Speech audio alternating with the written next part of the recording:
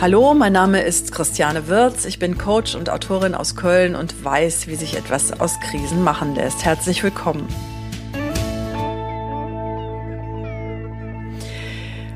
Heute begrüße ich wieder über eine Videokonferenz jemanden, den ich kennengelernt habe über eine Plattform für Persönlichkeitsentwicklung, die sich Mindvalley nennt. Und er kommt aus Deutschland, und zwar aus Bremen, und heißt Laris Nukic. Willkommen, Laris. Hallo Christiane, vielen Dank für die Einladung. Laris, es gibt ja bei Mindvalley relativ viele, die interessante Lebensgeschichten haben und auch wilde Lebensgeschichten, tolle Lebensgeschichten, aber auch teilweise traurige Lebensgeschichten.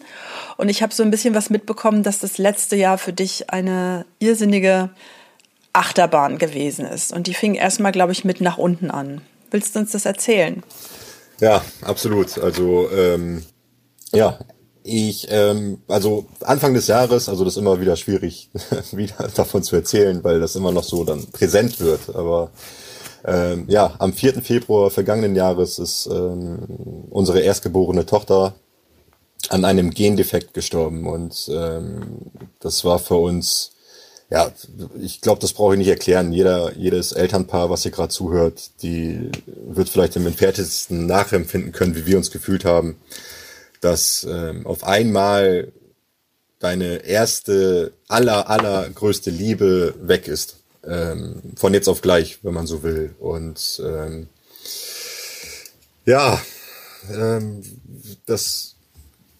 die Tage danach oder auch die Stunden danach, die waren für uns einerseits natürlich unfassbar schlimm, aber auch sehr erweckend, weil wir sehr schnell feststellen durften, dass sich die Welt einfach weiterdreht. Also meine Frau und ich haben uns nicht versperrt, weggesperrt oder wie man auch immer sagen mag. Wir haben uns so proaktiv, wie es geht, mit dieser Thematik auseinandergesetzt und immer mit der Motivation, dass das, was wir ab jetzt für unsere Tochter noch tun können, wirklich das Letzte ist, was wir für sie tun können. Dass sie auch im Guten, sage ich jetzt mal, weitergehen kann, ohne sich große Gedanken um ihre Eltern machen zu müssen. Ja. Wie hieß denn deine Tochter? Erzähl mal ein bisschen was von ihr. Wie alt ist sie geworden? Wie war sie so? Unsere Tochter hieß Lynn Valentina. Und als sie auf die Welt gekommen ist, da hat sie schon so einen absoluten wachen Blick gehabt. Also man hat so den Eindruck gehabt, dass da gerade eine ganz alte Seele auf die Welt gekommen ist. Die hat mich auch angeschaut. Ich weiß, dass Babys zu dem Zeitpunkt nicht so weit schauen können, aber man hat halt den Eindruck gehabt, dass sie absolut wach ist. Und auch die Hebamme im Kreis da sagte, wow, das hat sie noch nicht erlebt, dass ein Baby so wach ist und so eins mit der Umwelt ist und voll präsent ist. Und so war sie dann auch. Die war absolut wissbegierig, lehrbegierig. Sie hat uns ständig beobachtet, egal was wir gemacht haben, und wirklich analysiert. Dann hat sie halt irgendwann mal diesen Analytikerblick aufgesetzt und hat dann geguckt, was macht Papa denn da jetzt wieder für einen Quatsch oder was macht Mama da schon wieder? Und Bücher fand sie unfassbar interessant. Hat sie gesprochen?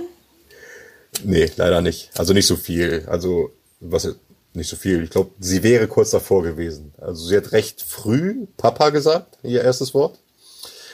Aber das ist ja auch eher so eine Nachahmungsgeschichte, denke ich, ne? Die hat viel beobachtet, wie gesagt. Und wenn Papa immer über ihr sitzt und sagt, das heißt Papa, dann ahmt sie das ja auch irgendwann mal nach. Und sie hat auch sowieso viel nachgemacht. Also wirklich Blicke imitiert, uns sehr viel beim Kochen beobachtet, beim Staubsaugen beobachtet. Wirklich, wenn sie wach gewesen ist, dann halt nur am Beobachten gewesen. Und super pflegeleichtes Baby. Und wir haben uns halt, unheimlich gefreut auf die kommenden Jahre. Und gerade bei mir, vor meinem geistigen Auge, habe ich die kommenden 20 Jahre dann quasi abgeschrieben, ne? Weil dann kümmerst du dich erstmal darum, wie sie laufen lernt, dann bringst du ihr Fahrradfahren bei, dann bringst du sie zur Schule, dann kommt sie mit ihrem ersten Freund nach Hause und so weiter und so fort. Der erste große Streit ist vorprogrammiert. Ja, und wenn dann so ein Tag passiert oder wenn deine Tochter von jetzt auf gleich weg ist, dann ist es halt, dein Leben ist weg in dem Moment. Und ja, dann muss man dann erstmal gucken, wie es weitergeht. Ja. Also du hast gesagt, wir haben relativ schnell verstanden, dass wir auch weitergehen sollen, auch im Sinne von Lynn. Aber das ging ja wahrscheinlich nicht so ganz von heute auf morgen. Was waren da so die ersten Schritte? Ja, es ist tatsächlich ein Prozess gewesen. Also als wir die Nachricht erhalten haben und dann auf dem Krankenhausgelände spazieren gewesen sind, haben wir halt relativ schnell festgestellt, dass sich die Welt weiterdreht. Weil, wie gesagt, jeder Hans und Franz geht seinen ganz normalen Tätigkeiten nach und wir sitzen auf der Bank, heulen uns da was weiß ich was raus und keiner weiß, was uns gerade passiert ist.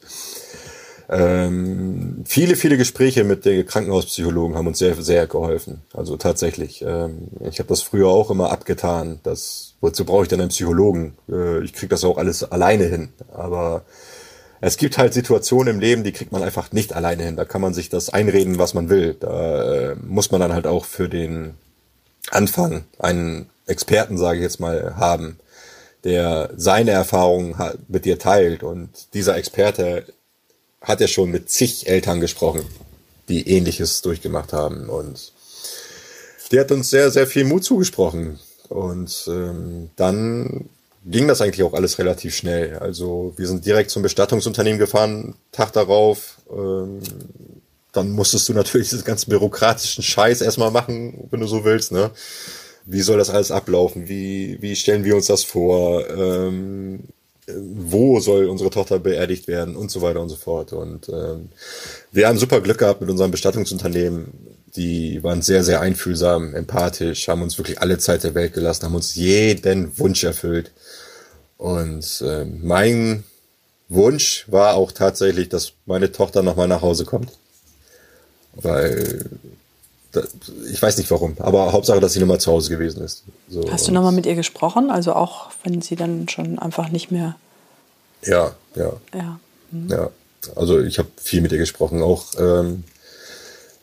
am Tag ihres Todes, da war ich auch ganz viel bei ihrem Körper. Ich weiß, dass sie ja schon irgendwo unterwegs gewesen ist, ne, aber nur so im Arm zu halten und doch ausgiebig Abschied zu nehmen tatsächlich und auch wirklich mit ihr zu reden, dass sie jetzt auf jeden Fall frei ist, ohne Belastung, weil unsere Tochter ist ja mit einem zu großen Herz auf die Welt gekommen. Und laut den Ärzten wäre das halt nur mit Beta-Blockern erstmal zu behandeln gewesen. Und so hat sie sich das alles erspart. Jetzt ist sie halt bei weiteren Familienmitgliedern von mir und auch bei ihren Opa, wenn man so will. Und ich kann mir sehr, sehr gut vorstellen, dass sie ein schönes Leben da oben haben oder eine schöne Seele da oben haben oder wie man das dann auch ausdrücken mag.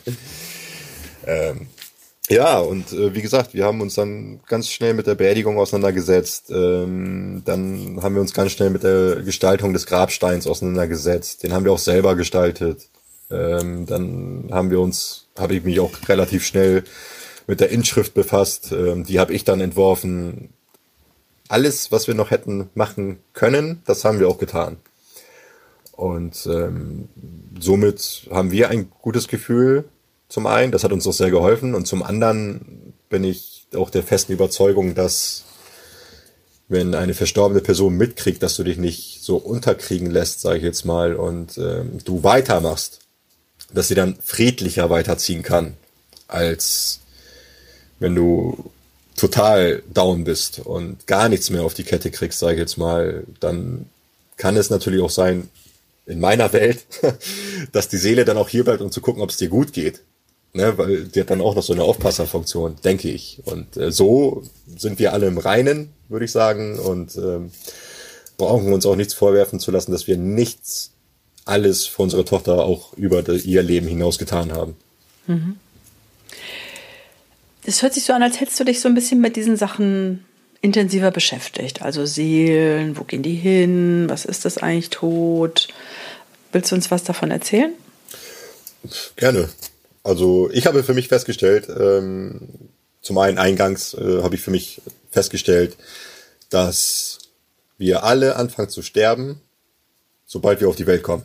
Und einige von uns haben einen sehr langen Countdown und andere von uns nur einen sehr kurzen. Und ich bin auch der festen Überzeugung durch die ganzen Bücher, die ich gelesen habe, jetzt unter anderem von der, ich vergesse immer den Vornamen, aber von der Kübler-Ross, ist ja sehr bekannt in dem Gebiet, oder Penny McLean, die hat auch ein Buch über Seelen geschrieben. Oder Seelenverträge habe ich auch jetzt neulich in der Hand gehabt. dass das alles irgendwie ein Plan ist. So, ich glaube sehr, sehr an Spiritualität. Also ich bin weiß Gott nicht religiös, ne? Also die Institutionen können alle machen, was sie wollen, sollen mich aber ein bisschen damit in Ruhe lassen.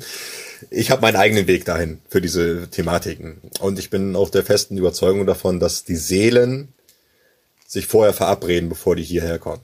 So, und ich glaube auch, dass die Erfahrung der Seele meiner erstgeborenen Tochter das einfach so erfahren wollte. Ja. Und diese bedingungslose Liebe vielleicht, oder vielleicht wollten wir das ja auch erfahren. Und diese Theorie der Seelenverträge besagt ja, dass sich die Seelenfamilien und Seelenklicken verabreden und gemeinsam irgendwelche Erfahrungen durchmachen möchten, erleben möchten, die in vorherigen Leben vielleicht nicht gemacht haben.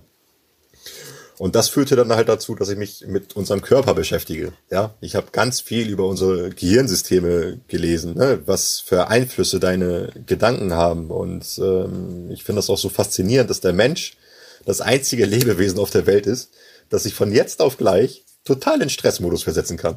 Ja, von einem Thema, das vielleicht 10 Jahre her ist. Die Erinnerung kommst hoch, dann regst du dich auf für etwas, was gar nicht da ist. Und dann hat mich der Weg zu den menschlichen Zellen geführt. Und wenn jemand glaubt, dass er ein Individuum sei, dann möge er doch mal bitte in den Spiegel gucken und sich bewusst werden, dass er ein Produkt aus 50 Billionen Zellen ist. Und jede einzelne Zelle hat ihr eigenes Gehirn. Und diese Kooperation, diese Gemeinschaft der Zellen hat dich erschaffen. Und mein Bewusstsein ist seitdem ein ganz anderes geworden. Für das große Ganze. Verbundenheit, Seelen, Körper, ganzheitliches Leben, bewussteres Leben, alternative Medizin. Klar, die Ärzte haben auch ihre Daseinsberechtigung und ich finde, die Ärzte sind die größten Schweine, wenn ich das so sagen darf, die es gibt, weil die sitzen ja voll zwischen den Stühlen. Die sind sicherlich mit einer sehr guten Intention in ihre Karriere gegangen, Menschen zu helfen, ne? Aber ihr Beruf muss ja auch von irgendjemandem finanziert werden, ne? Und ein Heilpraktiker verdient bestimmt nicht so gut wie ein Chefoberarzt im neumodischen Krankenhaus mit den und den Medikamenten. Also da habe ich mein Bewusstsein hin sehr weit geöffnet, dass egal was in deinem Leben passiert, egal welche Krankheit du gerade durchmachst, du es immer in der Hand hast, das selber irgendwie zu handeln. Und ich habe auch viele, viele schöne Geschichten darüber gelesen, dass Menschen die voller Krebs gewesen sind, sich geheilt haben ohne eine Operation, dass Menschen viele schwere Traumata hatten und schwere Unfälle und gelähmt waren und trotzdem die ohne operative Hilfe sich wieder bewegen konnten. Und ich bin der festen Überzeugung davon, dass wir alle so einen gewissen Funken in uns haben. Und wenn es ein Mensch oder ein Individuum oder wie wir das auch nennen mögen, schafft, so eine Krise zu überwinden oder selbstständig wieder laufen zu lernen oder eine Krankheit zu besiegen, dann können wir alles schaffen. Nur, wir müssen uns bewusst dessen werden und offen dafür sein. Und nicht direkt, wenn jemand über Spiritualität anfängt zu reden, zu sagen, geh mir weg damit oder geh mal zum Arzt oder was weiß ich was man so hört, wenn man auf der Straße sich mit jemandem darüber unterhält, leider. Und das finde ich sehr schade, weil ich denke, auch im Umkehrschluss hätten wir eine sehr, sehr, sehr viel schönere Welt und Gemeinschaft, wenn wir uns alle ein bisschen für das Unerklärliche öffnen könnten. Aber man müsste vielleicht fairerweise den Ärzten gegenüber sagen, dass wir wahrscheinlich so insgesamt noch nicht so weit sind, dass wir uns alle selbst heilen können. Und dass wir möglicherweise das alles so Schritt für Schritt machen und immer auch mal wieder auf die Nase fallen. Und dass es zumindest dafür ja ganz gut ist, dass es Ärzte gibt. Also sozusagen die etwas hierarchischere und aus der Not herausgeborene Hilfe, die einem dann so zuteil wird. Also ich meine, wenn man einen Unfall hat, einen schlimmen, ist es ja wahrscheinlich sicherlich gut, dass es jetzt erstmal jemanden gibt, der einen eventuell da irgendwie von der Straße aufliest oder wie auch immer. Ich meine, wenn ihr gewusst hättet, dass eure Tochter eventuell durch Beta-Blocker, ich will überhaupt nicht in den Wunden, nur ich sag einfach, manchmal geht es so und manchmal so. Und da, ich glaube, man sollte sich von diesem, also alle Seiten sollten sich davon befreien, so Schuldgefühle zu haben. Also bei euch lief das so und es wird irgendeinen Grund gehabt haben und bei den anderen läuft es so und es wird auch einen Grund gehabt haben irgendwie. Oder es wird irgendwie, es war halt so. Ne? Ja, so. ja. Weiß nicht, wie siehst du das, Laris?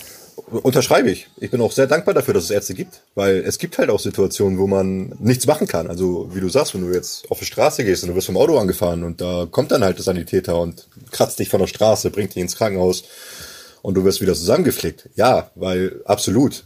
Ich bin auch wirklich sehr dankbar und ich kenne auch sehr, sehr viele gute Ärzte, die auch andere Methoden anwenden, versuchen anzuwenden, soweit es geht. Es ist ja nicht so, dass ich jetzt sage, ein Arzt ist gleich Pharma-Fan oder klassischer Schulmediziner oder was weiß ich nicht was, ne? Sondern ich habe ja auch schon viele Ärzte kennengelernt, die wirklich auch die bewussteren Methoden angehen und ansprechen und auch sagen, geh mal ein bisschen mehr in die Natur zum Beispiel oder versuch doch mal zu meditieren oder. Das mit unserer Tochter, mit dem zu großen Herzmuskel und den Beta-Blockern, ja, ich bin auch sehr froh, dass es diese Möglichkeit gibt, ne? Dass wir zumindest gerade bei solchen kleinen Wesen das erstmal damit überbrücken. Aber wenn sie dann älter ist, dass man dann da vielleicht irgendwann mal Alternativen für findet. Man muss sich ja auch, was ich vorher angesprochen habe, mit der, ich sage jetzt mal, Kraft der Gedanken, sich zu heilen oder sowas, man muss ja auch erstmal ein Bewusstsein dafür haben. Und du kannst ja jetzt einem 11 Monaten alten Baby kein Bewusstsein für Selbstheilung, das geht ja nicht. Und deswegen, ja, absolut, unterschreibe ich auch. Bin ich auch wirklich sehr dankbar, dass wir dieses Gesundheitssystem gerade bei uns so haben, wie wir es haben.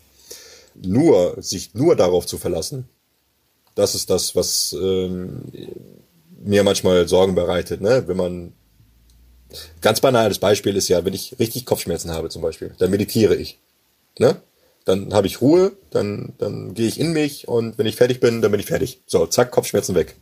Ganz einfach gesagt. Andere schmeißen sich gleich die Aspirin rein.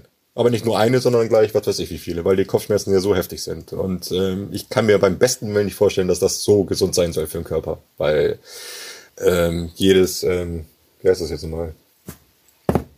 Antibiotikum, ne? Es unterscheidet ja nicht zwischen gesunden Keimen und kranken Keimen oder Zellen oder wie auch immer. Es flext einfach alles weg, was auf uns unterwegs ist. So. Und wenn man sich das einfach bewusst wird, dass das Antibiotikum nicht hingeht und sagt, ach, du bist ja die böse Zelle, die schmeiß ich jetzt mal hier raus, sondern dass er einfach wie eine Panzer durch eine Stadt fährt und scheißegal, was in dem Weg ist, der nimmt er alles mit. Und da möchte ich nur ein bisschen an Vorsicht appellieren, ne? Dass man nicht alles gleich für die bare Münze nimmt und selber sich mal ein bisschen informiert und guckt, was es für Alternativen gibt. Und ob man jetzt unbedingt meditieren muss oder nicht, weiß ich nicht. Kann jeder machen, wie er will. Ich weiß ja nur, was mir geholfen hat. Aber trotzdem, dass man da halt mal ein bisschen selber nachdenkt, ja. Also ich verstehe dich richtig, dass du vor allen Dingen so ein bisschen eine Toleranz einforderst, dass du sagst, es gibt ganz viele verschiedene Ansätze und manchmal ist halt einfach diese und jene Methode die richtige oder die wird ausgesucht oder die Situation erfordert die, aber es gibt eben auch Wege wieder aus den ganz harten Methoden, sage ich jetzt mal, heraus, also sprich aus Operationen oder starken Medikamenten, gibt es eben auch Wege wieder heraus und in die Heilung zu kommen. Ist das richtig? Ja. Jetzt erzähl doch noch zum Abschluss, wie dieses Jahr 2020 für dich zu Ende gegangen ist. Wunderschön ist es für mich zu Ende gegangen. Und zwar, nachdem unsere erstgeborene Tochter verstorben ist, hat meine Frau und ich ganz schnell den Wunsch, wieder Eltern zu werden. Und ja, verrückterweise, glücklicherweise, schönerweise, wie man das auch nennen mag, hat das auch sehr schnell geklappt. Und zwar am 23.12. kam dann unsere zweite Tochter auf die Welt und super gesund, super fit und Eindruck und wir sind unheimlich dankbar, dass es auch so schnell wieder geklappt hat und meine Frau und ich haben dann halt so gesagt und ein bisschen drüber gewitzelt, soweit man das halt machen kann, dass unsere erstgeborene Tochter, wo auch immer sie jetzt ist, angekommen ist und mit unserer zweiten Tochter abgeklatscht hat und gesagt hat, die sind cool drauf, da kannst du runter, macht Spaß bei denen. Und das war ein sehr schöner Abschluss des Jahres 2020. Ja. Also Stabübergabe beim Staffellauf des Lebens, so ungefähr. So kann man das sagen, ja. Laris, möchtest du unseren Podcast-Hörern irgendwas ans Herz legen? Jetzt gerade so, vielleicht irgendjemand, der irgendwas erlebt, was er sich jetzt so erstmal nicht so gewünscht hat? Ja, gerne. Und zwar auf jeden Fall, dass Trauern und Gefühle zulassen absolut erlaubt ist. Und wenn jemand meint, du sollst stark sein, dann sei stark und lass deine Gefühle zu. Mir hat das ungemein geholfen und durch diesen Prozess der Verarbeitung bin ich auch und meine Frau auch, sind wir ungemein gewachsen. Und wir haben uns bewusst dafür entschieden, weiterzumachen, weil es auch im Sinne unserer Tochter gewesen wäre und ist. Und uns ist auch bewusst, dass wir eine gewisse Verantwortung für unser Umfeld tragen. Und wenn es uns nicht gut geht, dann geht es auch unserem Umfeld nicht gut. Und wenn wir uns irgendwo eingesperrt hätten, dann würden sich unser Umfeld noch mehr Sorgen machen. Und das ist dann halt so ein Teufelskreis. Deswegen, es geht weiter. Es ist eine Scheißzeit, egal was du gerade machst, auf Deutsch gesagt, ne? Und lass dir so viel Zeit, wie viel du brauchst zum Trauern. Aber fang bitte irgendwann an, die andere Seite der Medaille zu betrachten. Was konntest du daraus lernen, aus dieser Erfahrung? Was hat's mit dir gemacht? Und ich stehe für Fragen gerne zur Verfügung, wenn mich jemand darauf ansprechen möchte, fragen möchte, wie auch immer. Und ja, aber wie gesagt, das Leben geht weiter. Vielen Dank, Laris. Ich kann da einfach noch ganz kurz darauf hinweisen, dass wir auch schon mal einen Podcast hatten. Da ging es um Trauer. Das war der Podcast mit Bert Schmeer. Der Bert Schmeer ist Unternehmensberater aus Köln und Trauerbegleiter. Also wer Lust hat, wer jetzt gerade sich irgendwie angesprochen fühlt von dem Thema, kann das vielleicht auch nochmal nachhören. Ja, und wir hören uns in 2 Wochen wieder mit dem nächsten interessanten Podcast-Gast, der uns irgendwas erzählen kann zu dem Thema Aus Krisen zum Glück. Herzlichen Glückwunsch, Laris, zur Geburt deiner 2. Tochter. Danke. Und auf bald mal und liebe Podcast-Hörer, bis in 2 Wochen. Macht's gut. Tschüss.